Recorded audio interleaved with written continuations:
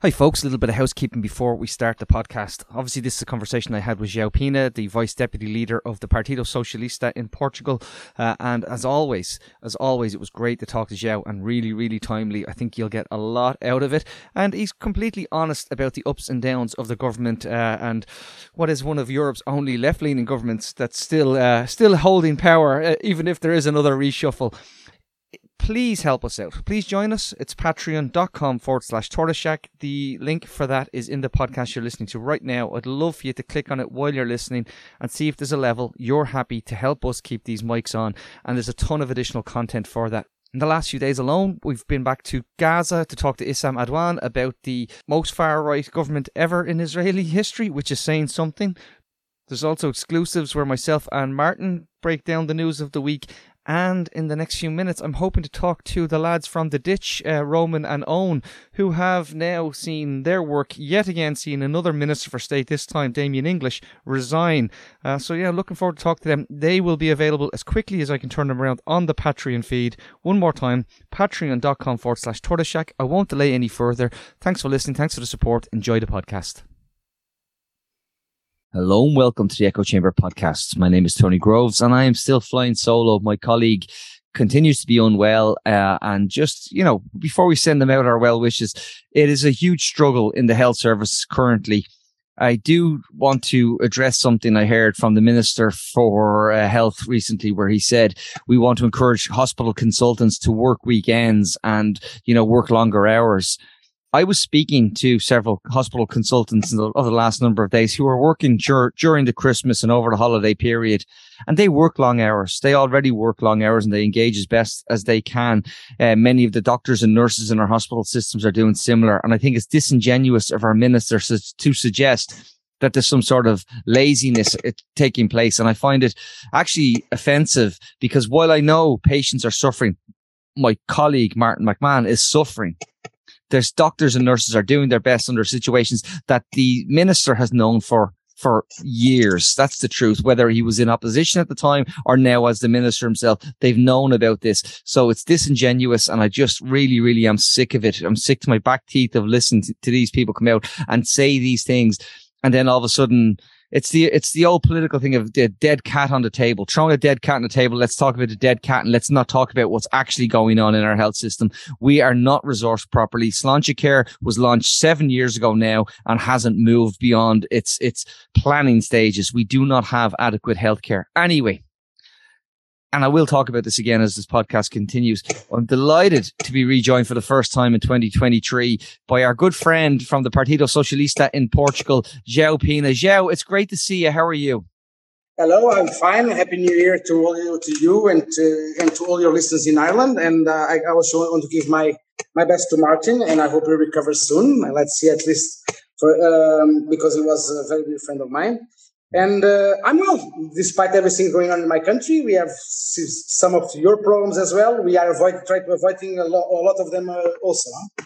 Yeah, Joe, I will go there straight away if you don't mind me asking. Yes. I've seen the situation in people saying one of the reasons the media here have been saying that some of the issues that we have in terms of our health service are not unique to Ireland, that we now have another wave of COVID and we have this flu that's virulent and it's causing trouble. But some of the statistics that I've seen, they're trying to, I don't know, are they being represented fairly? Because what I've heard is that within Portugal, that your health system is on the verge of collapse as well. You might give me your sense of that, really. No, actually, that's there are two things that we need to distinguish: the reality, which every country has problems, of course. But also the kind of propaganda that sometimes they spread. I don't know the exact case in Ireland, but in Portugal here, what is going on, part of it is true. Like we have another wave of COVID, which Portugal is very prepared to welcome because we are one of the most vaccinated countries in Europe. And usually the kind of COVID cases we have, it's people that don't go to the vaccination boost. So they get old people that get a headache because the vaccine gives headaches and all the kinds of those kinds of people. And deniers of vaccines and stuff, but also we can see amount of pressure in our hospitals about pulmonary infection diseases and stuff like that. I think the case is the fact that we spent 2 years washing our hands and with a mask. Yeah. In 2020, 2021, the flu that kills 4,000 people per year in Portugal just disappeared. And now it's coming back really hard. Yeah. But our situation is that there's also some kind of propaganda, because we have really bad problems in our 4 biggest hospitals. But Portugal has almost 120 public hospitals, and every news we see goes back to those 4 hospitals. Most of them in the Lisbon metropolitan area. Yeah. It's not a countrywide spread thing. I accept that. I've read the media reports, and it is very much Lisbon centric. But can I ask you, in terms of, say, bed numbers, actual beds that are available for people with acute illnesses, just over the if you have the statistics, I would like to know, how are your bed numbers, say, relative to when you came into government? Have you more? Have you less? Are you trying to increase bed numbers? Because we have seen that Ireland has actually increased its population by over 500,000 and decreased its beds by nearly 2,000. So we have this problem here. It decreased the beds? Yeah. Oh, okay. No, we have not done so. Actually, during COVID times, we increased the beds. We increased the beds much more. Of course, we had problems facing people being hospitalized, and we usually did a lot of mobile hospitals.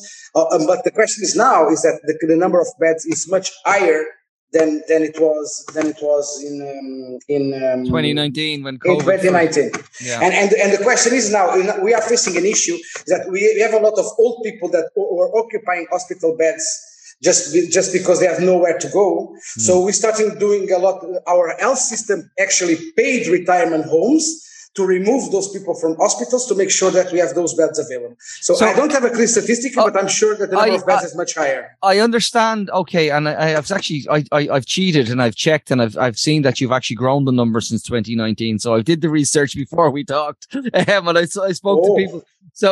But on the flip side of that, can I ask you about you said about the people leaving hospital, because that is one of the main issues we have as well, that care in the community.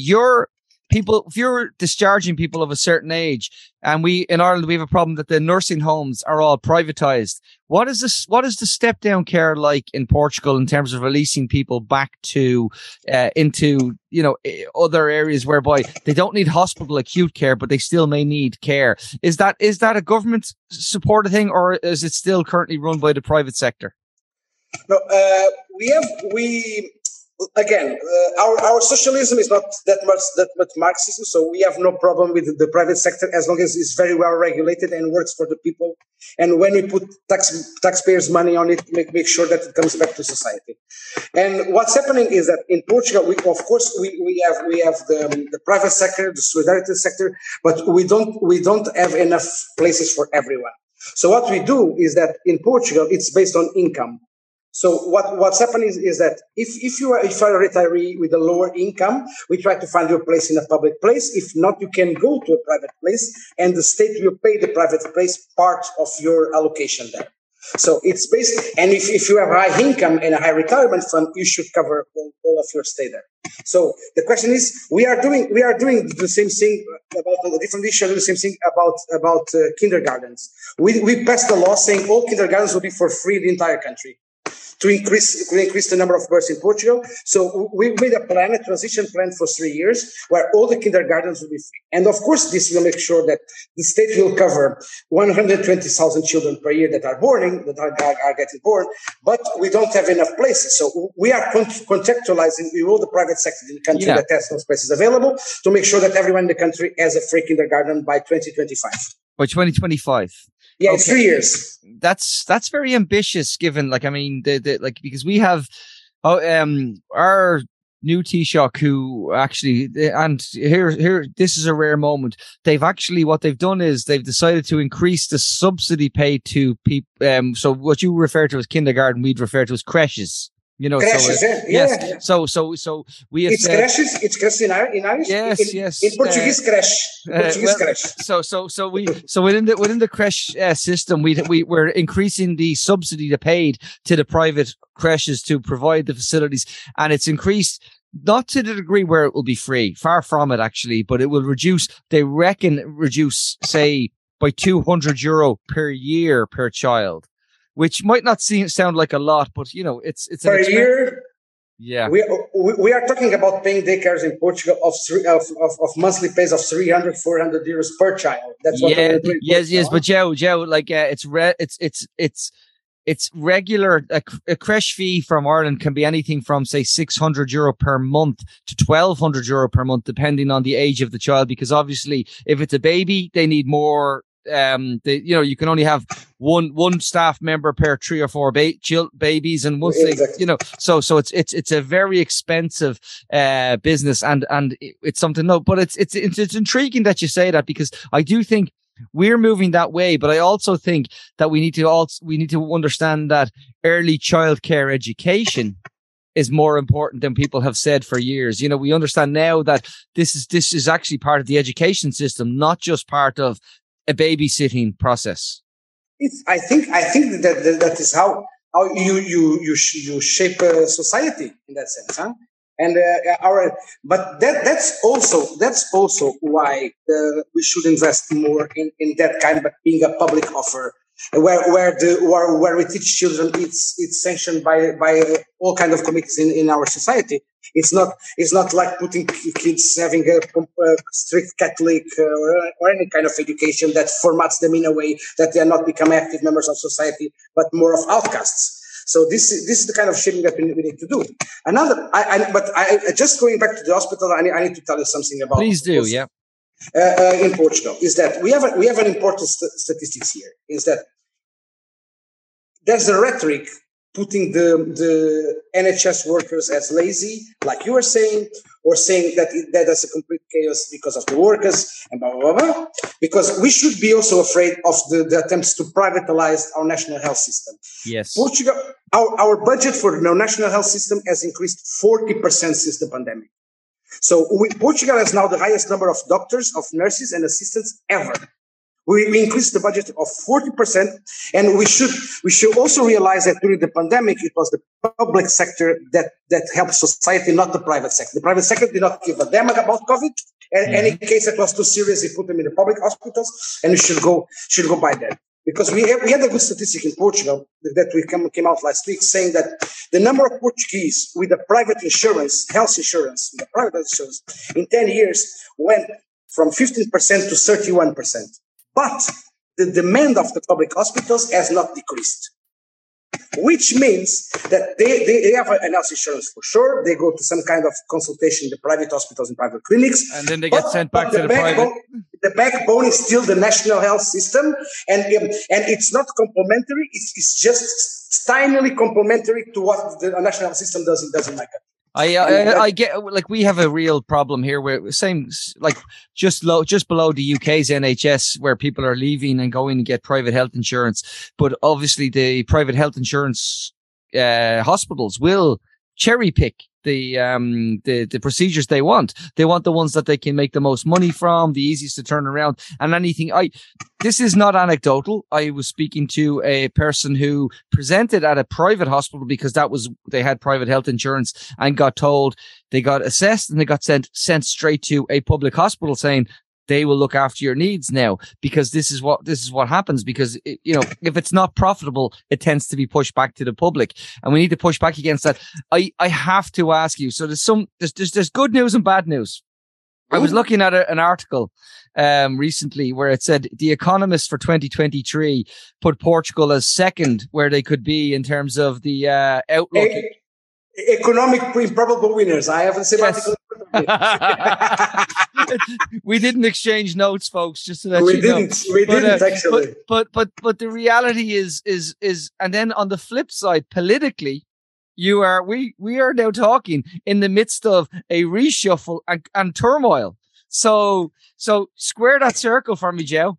I will. With no problem with the same kind of frontality I always give you. The question is, Portugal economically is doing great. We are going to be the second highest growth in Europe, which is for us is amazing. It never happened. We were always on the back of the list. Our inflation is starting to come down. We are going in 2 years to come out of the country with the biggest public debt. Our public debt is now at 120%, and by 2026 it will be less than 100%. So, and also our tourism has boomed. our tax revenue has boomed to the point that we be able to help the people. We already gave back around 6 billion euros of company and people support for the inflation problems, and also like every kind of statistics in my country is going great. The government not so great. Your government not so great. My government. Now I will explain you why. But the question is that this government started in the 11 months ago, but we are coming off 7 years in power already, and I think we are facing at this point some kind of power fatigue. My nickname for them is power fatigue, and the question is that what's happening is that the prime minister decided that.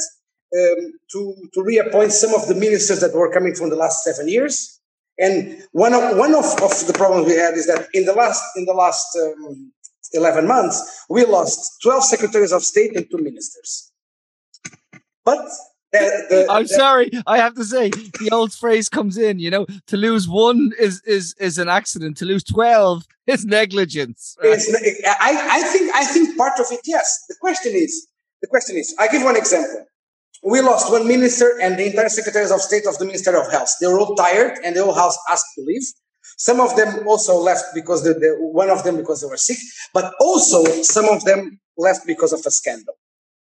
And the scandal we are facing right now is that, first of all, I don't think this is a bad thing. There are a lot of scrutiny of your past life when you go to government, much more than it was some years ago. For me, this is not a bad thing. The question is, and I think that's where my party has failed, and now we are paying the consequences. We are trying to work with it, but we are paying those consequences. It's the fact that we should be better and at back how's the word, back checks. No, there needs to be background checks. When you do a fitness and property, so when people go and they put themselves forward for public office, they tend to be scrutinized to a degree where we find out about their views on certain things and maybe their views in the past. And again, I actually disagree with you. Sometimes I think people can change. People can have had opinions or done things in the past, and we have to believe that they can be they can change and they can be better people for those experiences. But when it comes to allegations of corruption, there's an allegation of corruption linked to not a minister, but to a family member. Things like that creates another issue. None. That's the issue in my country. Like the people, which also has their own way to do things, they don't have the tolerance towards politicians to act on the same ways. None of the cases that made the secretaries of state and the ministers to resign was corruption. None of the cases. What happened was a member of the executive board of our plane company of TAP was resigned, and against the law she got a compensation. And the minister, which was overseeing the company, did not knew that, and he should know that. And this lady was invited to be Secretary of State, and after 10 days she had to resign, of course, and now it's going to be the justice. The question is, was not any case of corruption. What is now is that anything that you have done in your past, it's enough for the people and the public opinion and the media not to have any kind of tolerance for you to remain in office. This is an issue, is that this happens and it should be fought, yes. But some of these issues are years back, and they only surface because they went to government. Can I ask though on the media landscape, because I have a weird thing I do on Saturday mornings. I get a collection of kind of Spanish newspapers and Portuguese newspapers, and I get the English versions and I read them because I'm weird. Okay, exactly, you are weird. yes. Nerd. Okay. But when I do that, I often find that I look at leanings, and I do find. Much more actually in the Portuguese media than the Spanish media, surprisingly. I do find that there's a leaning towards the right, that your government has not been as accepted as legitimate, even though now they've been re-elected for a third time with a majority. It seems to be there's a pushback there. So you kind of, maybe I'm being unfair. Am I being unfair? No, you are not. Actually, you are not. Our media, it's leans very much to the right. It has always been so for many years. We have online journals and paper journals that everyone is wondering for years how come they're still profitable. And I'm not going to do conspiracy theories or Steve Bannon style and whatever, but we're not that much far away. What's happening is that there's a rhetoric that is at all times tried to destroy the left wing. This has also happened before the elections. What I was surprised about my country, and we had this talk before, is that this kind of attack that my government is having, we also had before the elections. And the people did not give a damn about this kind of polemics. Small things. But the government was returned with a bigger majority than the media would have allowed. Can I go back to the good news of why the economy is doing so well? Can I ask you? And one of the challenges you talked about was lifting people out of poverty and tackling inequality. How has that process been going? Because I also know on the flip side, when you start to have an economy doing better, the cost of living crisis hits as well. And you have, real estate is more expensive now in Portugal, and it's still, you mentioned inflation. The Spanish government have actually done quite a good job, I think, of reducing that by making sure that inflation on a basket of goods that people need to eat, so the food staples, has not been, they've limited all of those things. Where do you guys stand? They have limited by removing a 4% VAT rate, which is. The question is I give one news that I saw yesterday is that we lowered the VAT on bikes on the new budget from 23 to 6%, and the prices remain the same. So we have what we need is a little bit more of supervising, because what happened is that can I let you finish that in a second? But I want to make a point. Our government reduced the VAT on newspapers in Ireland, not on say podcast platforms and the likes, but on newspapers by 9%, and none of them reduced the price of their newspaper. They just increased the profit. Exactly. And like one national newspaper that I know guarantees themselves an additional 25 million a year just with that reduction. Exactly. I mean, I can't even pay my bloody bills at the moment, and a VAT reduction would be manna from heaven from us in the Tortoise Shack, and we can't do it. So I find that, I understand that, but you need to be taking steps. Go ahead. We are taking steps, but inflation in our stand, in what's called inflation, it's energy prices for a start. So energy prices are the ones that start a chain of events that increases prices of the basket, increases prices of everything based on that. So we went by two ways. First of all, we did an agreement with Spain about lowering. We have the lowest gas and electricity prices in Europe. We make a mechanism that I don't know if you've heard, it's called My Bell, which makes sure that we paid 1/3 of all the rest of Europe is paying. It's crazy in the rest of Europe. I was talking with a friend of Brussels where his electricity bill went from 90 euros to 500 a month. Okay, we have cases like that all over Europe. So in Portugal, it remains more or less stable. And we are going to put 2.5 billion euros just in helping companies with their gas, heavily the price of gas, which we are now paying around the state. It's removing around 30 cents per liter in gas for that. And then we are going to, the question is that we are going to also give support to the lowest part of society. Those are the ones that hurt the most. Okay. And so we increased the retirees by 8%. We gave every Portuguese 125 euros in October, and we now gave to the lowest income people 240 euros in January, to around 1 million families, to make sure that they can fulfill the buys of the first need goods basket. So we went by that as well. And we increased the index where all social pensions and benefits are paid. So the qualifying criteria you made it more, it could encompass more people. Yes, but it may encompass more people and the highest amount. But to be honest, there's no miracle against inflation. No. You started by saying energy, and you can't do anything about Ukraine. You can't do anything about the gas, oil prices. You cannot do. What you can do, though, Joe, is tell me how you're doing in terms of facing up to creating renewable energy. Portugal, it's the second. Portugal is the second in the world in what comes to renewable energy. I think after Denmark, we are doing pretty well. Again, it was a socialist prime minister that started that agenda like many years ago, saying Portugal needs to go another way. We are on the auction part of installing 10 gigabytes of solar in Portugal. So our country, if everything goes okay in 10 years, will be completely self-sufficient in that sense. And another thing that we had that also helped a lot, but this is what we call divine providence, if you want to believe it in that, is that Portugal was passing by the biggest drought in many years. And in the last months, it has rained like we were in Ireland or in UK. Yes. So our dams got full of water, and we are producing electricity full stand in our dams. So that is also going to lower a lot of energy prices in Portugal.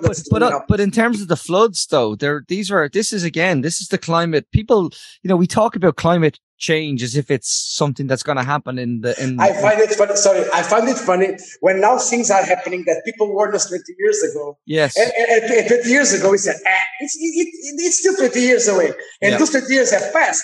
And now we are going to have worse droughts every year, more warm that we ever had every year, and heavy rain. In Portugal, it rained more in 24 hours than in the last 2 years combined. And this is also global warming. People think everything is the same. We are getting the same climate as Morocco, and then in one day, 2 years of rain drop in one day. So this kind of extreme weather events that and we want to believe that the worst is still to come in the next 20 years. No, the worst is already here. Yes. Like I saw on a TV show once, children have born that will be witness to the worst part of the climate change that this planet is going to pass. But still, we are still giving very, very small baby steps. I understand, but I just, it's happening now. When you see the floods in Lisbon and you understand, it's early January in Dublin and there are new roses on my bushes in the garden. They're in full bloom. Like full bloom roses. No, in Portugal, in the countryside, I was there yesterday. We have already the fields after this rain, because now we are having 25 degrees in January, which is too much for January. Yeah. The countryside is filled with flowers that usually only came in the spring. So we even the time of the year is going to change completely, and that is going to have huge impact in the future. Can I ask you though? To think about 2023 in terms of the challenges that you face. You guys set out an ambitious table to reduce inequality, to help people actually, if they wanted to, get sustainable rents or start to buy, tackling housing, because you have the challenges we all have in terms of health, housing, education. What are the ambitions for, if you come through the current controversy, what are the ambitions for 2023? Give me your hopes for your government's next 12 months. If you are still in power, which I really much hope, that's exactly our concern, is that we have a political crisis based on small issues that is going to jeopardize the future of this country. In my opinion, 2023, 2024 will mark what we do in these 2 years will mark this country for the next generation, or at least for the next decade. And I will explain you why. Because we are having at the same time the recovery fund and the EU funds at the same time running together. So Portugal is going to have an influx of money that we never had. And after these two programs, I'm pretty sure that with the extension of EU and stuff like that, we'll reach the average of the EU, and we won't have those kinds of funds anymore. So we have 2 years to program and starting doing what we need to do. And we have a lot to do in what comes to renewable energies. We are going to invest a lot, something that was neglected by many governments, which was railway. We are going to invest in an area of railway. Cycling as well, cycling lanes in every major city. That's where the funds are coming for. Another thing, in the last change of government, you can't cycle in Lisbon. It's all uphill. It's all uphill. You get more tired, but that's also good for your health. You don't go to the hospital because of that. Yeah. But we are doing cyclical lanes there as well. And also the fact that in the last change of government, we created something that was for the first time ever. We are now have a Ministry of Housing. So we created a ministry just to tackle the issues of housing, because housing is still as bad as we are reading everywhere. The rents are not coming down. The cost of living is starting to be unbearable. The interests of the European Central Bank are rising like hell. So which means Euribor. So which means that the people are having increased in their mortgage payments huge amounts, and the banks are saying that they don't expect people to give the house back to the banks, but I don't know. The next year is going to be. Can I ask you on the bank side? Are you taxing your banks currently? Yes, and we passed a law taxing extraordinary wins to make sure that they said at some point. The question is that for now we passed a law saying that the government, the banks need to forcibly renegotiate with all their customers that are having problems to pay their mortgage. And in 2023, if that comes to that, we'll start subsidizing mortgage payments.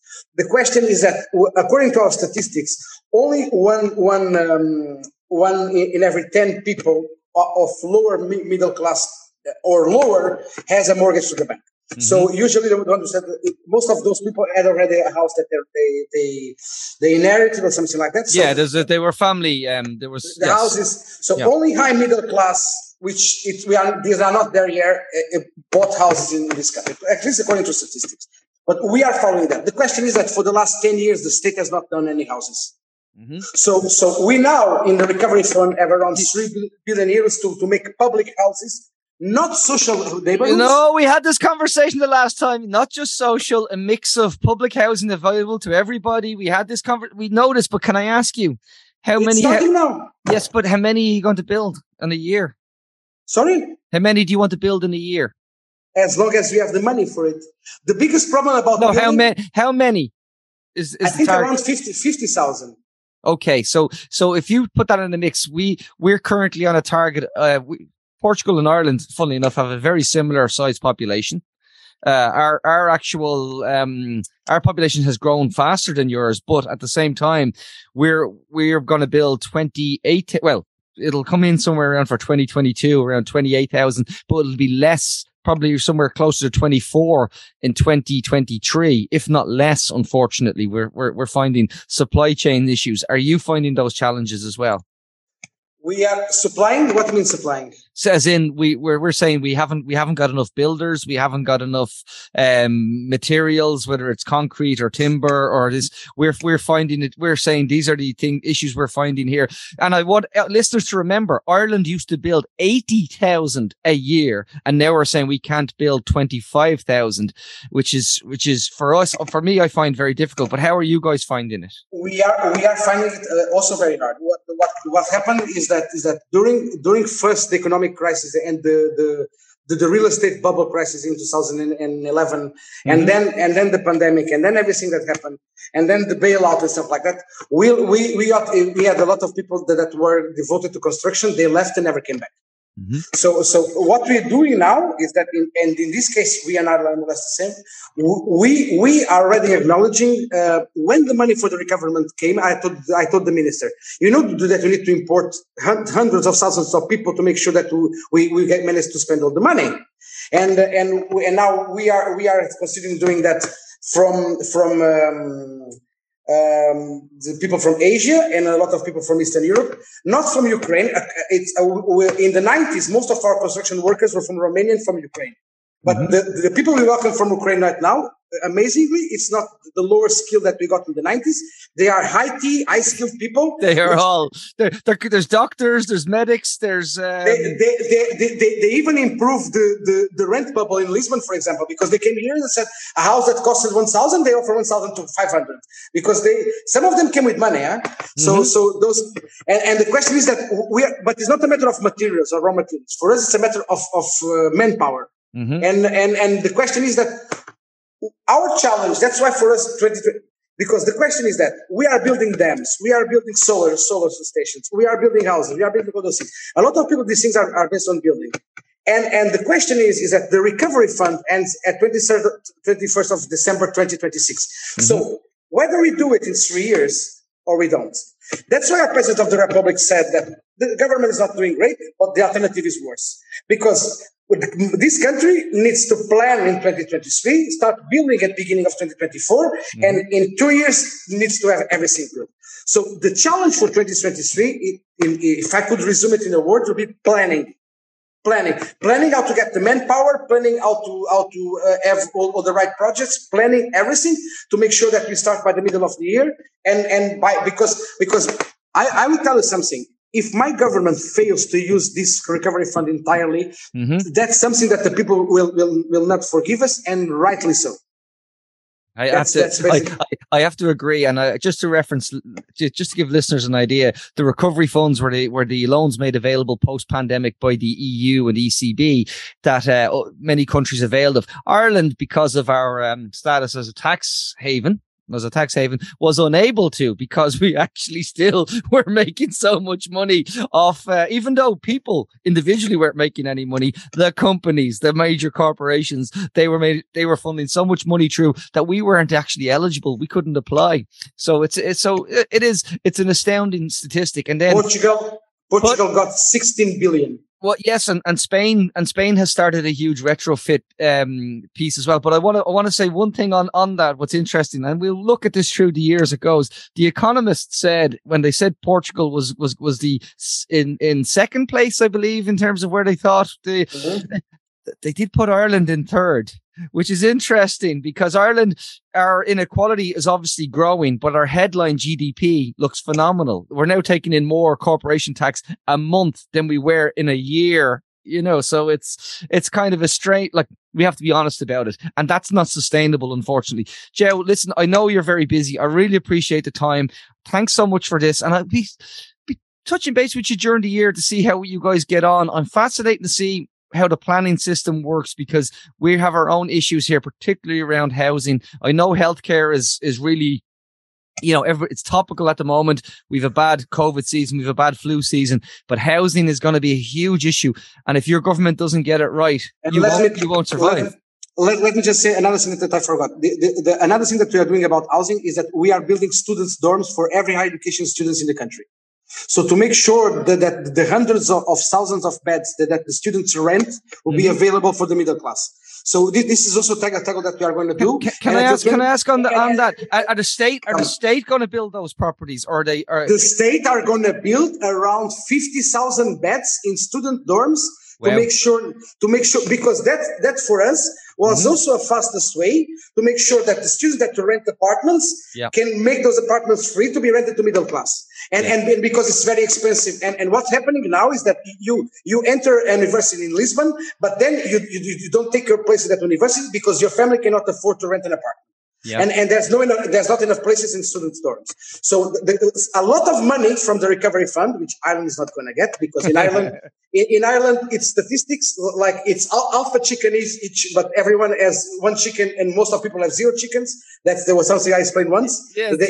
Your economy is based on statistics. Everything is perfect.